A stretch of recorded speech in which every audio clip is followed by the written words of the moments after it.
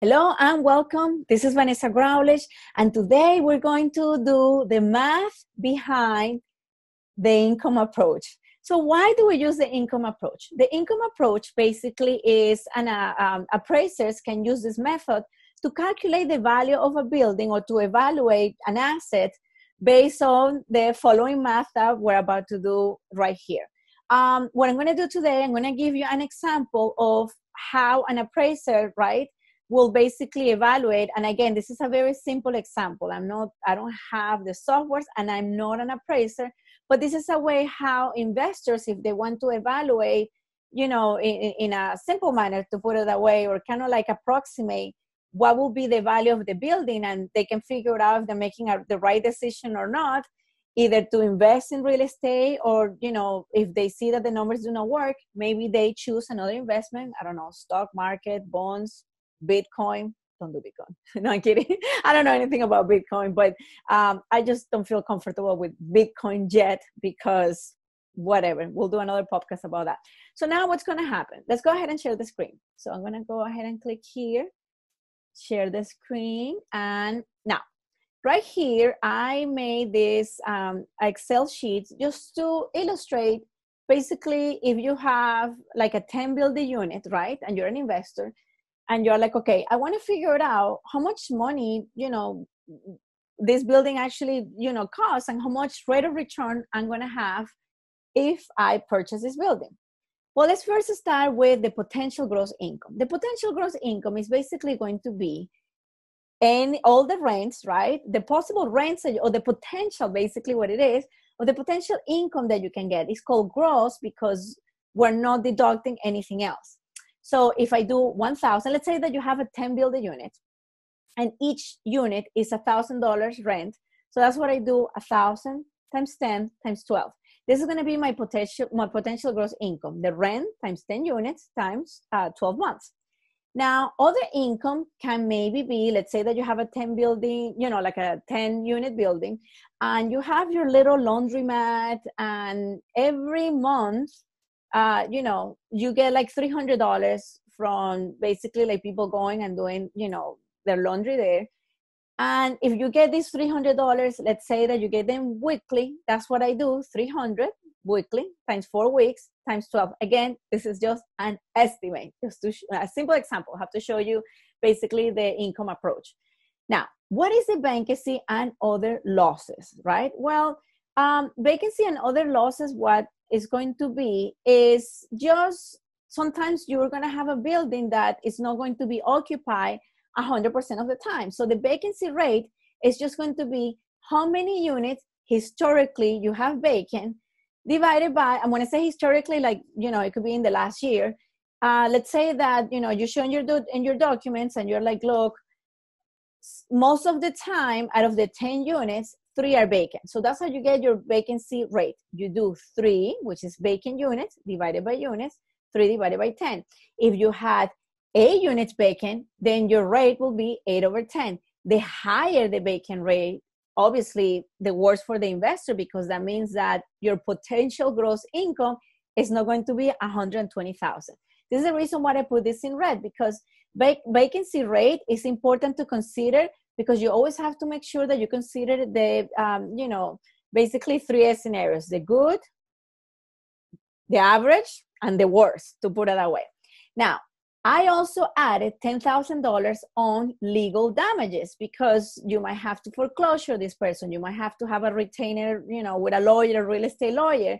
And you want to make sure that, you consider legal costs, because when you deal with tenants, that's basically going to be an expense that you might have. Someone doesn't want to leave, or I don't know, any, liability problem that you can find out can happen there. Now, this is going to give me the effective gross income. All what I do is potential gross income plus the other income minus the vacancy and other losses. Remember, we put $10,000 for legal. Basically, your effective gross income is going to be $88,400 for this example. From there, you need to ask, well, wait, I'm going to have expenses, right? So look at this. Your fixed expenses are going to include your real estate taxes and your insurance. This is why when you're going to look for properties, you need to go ahead and have a really good insurance company, right?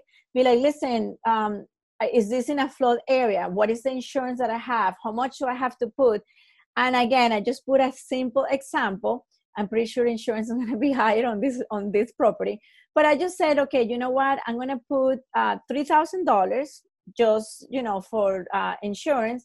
And I'm going to put $3,500 for taxes. Now, because the building is so big, let's actually make this insurance a little bit higher. So I don't know, I'm going to make the insurance $12,000, which it could happen, especially in Florida. And let's just put $6,000 in taxes. Let's just make it a little bit more realistic. Beautiful. Now, the variable expenses are going to be what? Utilities, garbage removal, maintenance, and management. Now, I put $500 a month. Remember, the utilities are not going to be the utilities of the whole building. Your utilities are going to be for like the common areas, right? Like the water to do the grass, the water that you're going to be using, to do that little machine area with the washer and the dryer. Basically, maintenance. You might have to pay like a property management company. So let's actually increase this to $1,000. And the reason why I'm showing you how I can increase this is how you see how the value using the income approach right here is going down, because you're basically estimating the expenses you're going to have. Then you're going to have reserves and replacement. Now, if you have a huge building, you're going to have air conditioning, heating systems, carpeting, appliances. I think that just for this estimation, I'm going to actually just put a reserve of $15,000. Why? Because I think air conditioning, especially if you're like, close to the water, is going to be expensive.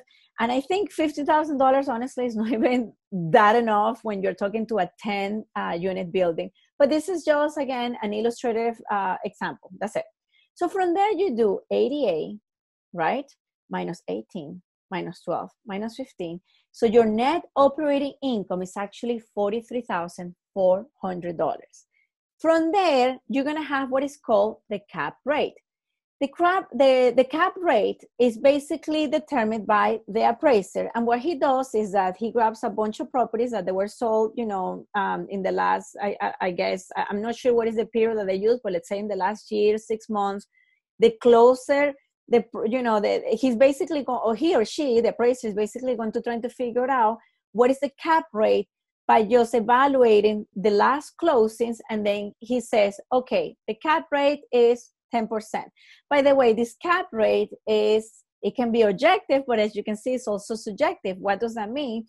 The cap rate can change the cap rate. So you should always choose a range of a cap rate, maybe between 8 to 12%, and do your calculations with different type of rates, because that will basically give the investor different scenarios. From an 8% to a 10%, the value is going to change completely.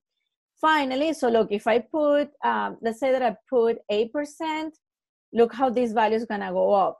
Now, if I put 12%, look how the value is going to go down. Now, again, this is the reason why I'm just going to put an estimate of 10%. And then what I do, the income approach, I just basically do net operating income divided by the cap rate. Bingo. That's how you get your value using the income approach. Is this approach something that you should know? Yes, you should understand what is the gross income, what expenses you're going to have, especially what are going to be your taxes, what's going to be your insurance. This is when your sales associate, your real estate consultant needs to make sure that they start making phone calls, they start looking for records, because this is basically going to help on the negotiation part. Because if the building, for any reason, let's say that you did this, valuation, and the guy is asking for $1 million, or the girl's asking for $1 million, right? And, the building looks incredible, but you do your math and you're like, wow, not including the mortgage. Remember, you're not even including a mortgage here. You're just assuming that you're just, putting all the money there to put it away. Then you cannot think about it, and you're like, wow, maybe this investment is not for me. Maybe I should look for something else. Or you can use it as a negotiation tool and you say, look, based on the, on the information that you have provided me, you have a really high vacant rate. Also, your fixed expenses are extremely high. So, fixed expenses are not expenses that you can actually, they're sticky, right? Like they say, because you cannot get rid of them in the long term. It's not like a variable expense that you're like, okay, I'm going to do this myself and I'm going to get rid of the maintenance guy. And then that way, I can cut some payroll expenses, to put it away. So I hope with this example, you can understand the math that goes beyond evaluation when you want to do like a valuation, or like trying to figure out, is this a good, should I do this? Should I not do this? And it will kind of give the investor like an idea of what to expect if this is their first time buying maybe not a 10 building unit. Maybe they won the lottery and they want a 10 building unit, but it could also be used, for like when you have like a 4 unit or you have like a duplex. Basic math, plus and minus. However, I think that the success of an investor is going to be in how well his or her estimations are, again, on the good and the bad scenarios. Like, for example, right now with COVID, that's a perfect example. You're going to have maybe your potential gross income, decrease tremendously because your tenants, have lost their job and all that. So as you can see here, all this can change. Maybe you bought this property in 2020 in January, and it looked incredible. And then COVID happened, and then obviously things happen. We know what the S word happens all the time.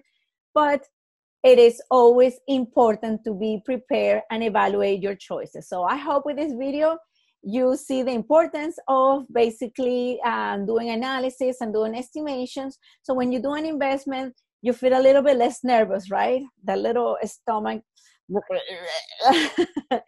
it's not that bad. Thank you so much. I hope you enjoyed this video. This is Vanessa Graulich, and I'll see you next time.